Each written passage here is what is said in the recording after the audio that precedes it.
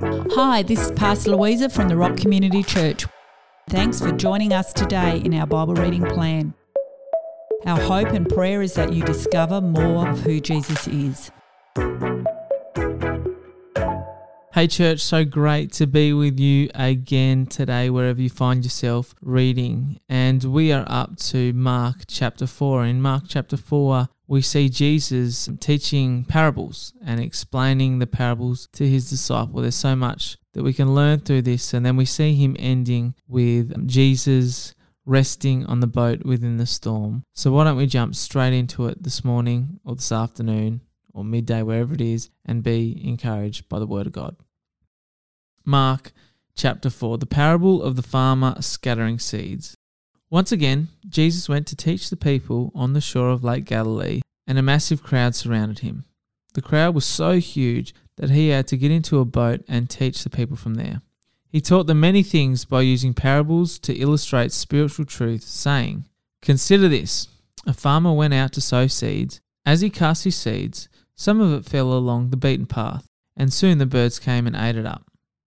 Other seeds fell onto gravel with no topsoil, and the seeds quickly sprouted since the soil had no depth. But when the day grew hot, the sprouts were scorched and withered because they had insufficient roots.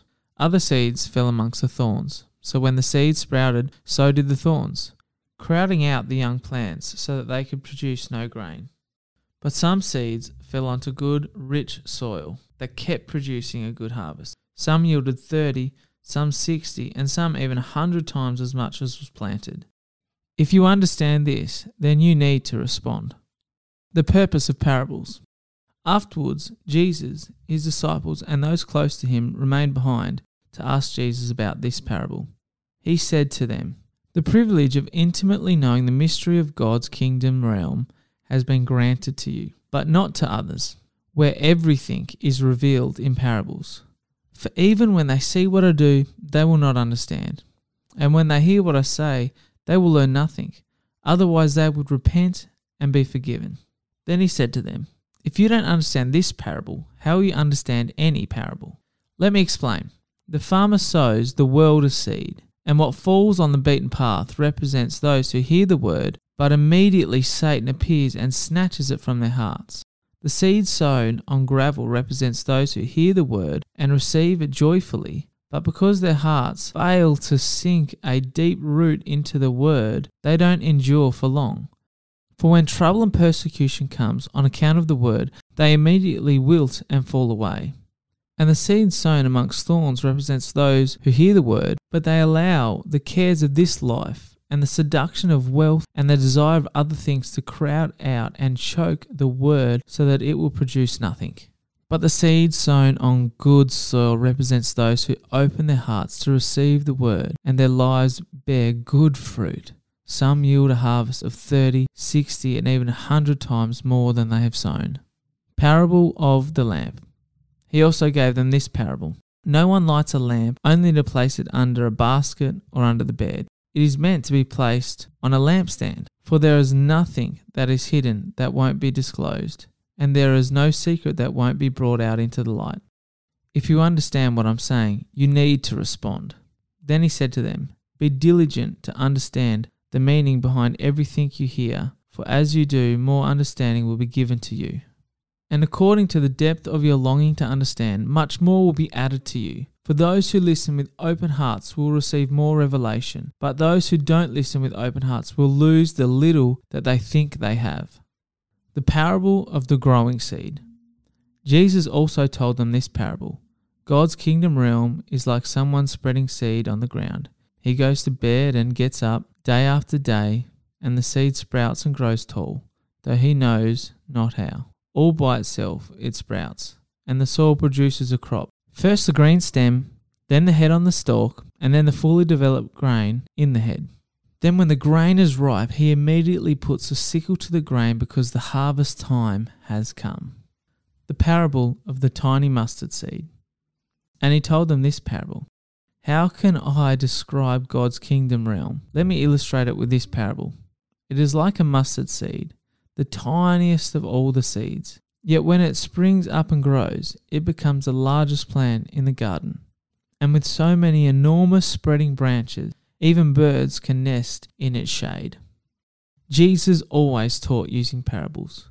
Jesus used many parables such as these as he taught the people, and they learnt according to their ability to understand. He never spoke to them without using parables, but he would always wait until they were alone before he explained their meanings to his disciples. Jesus stills a storm. Later that day, after it grew dark, Jesus said to his disciples, "Let's cross over to the other side of the lake." After they had sent the crowds away, they shoved off from shore with him, as he'd been teaching from the boat, and there were other boats that sailed with them.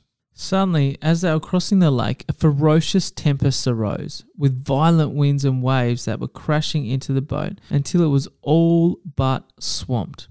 But Jesus was calmly sleeping in the stern, resting on a cushion. So they shook him awake, saying, "Teacher, don't you even care that we're all about to die?"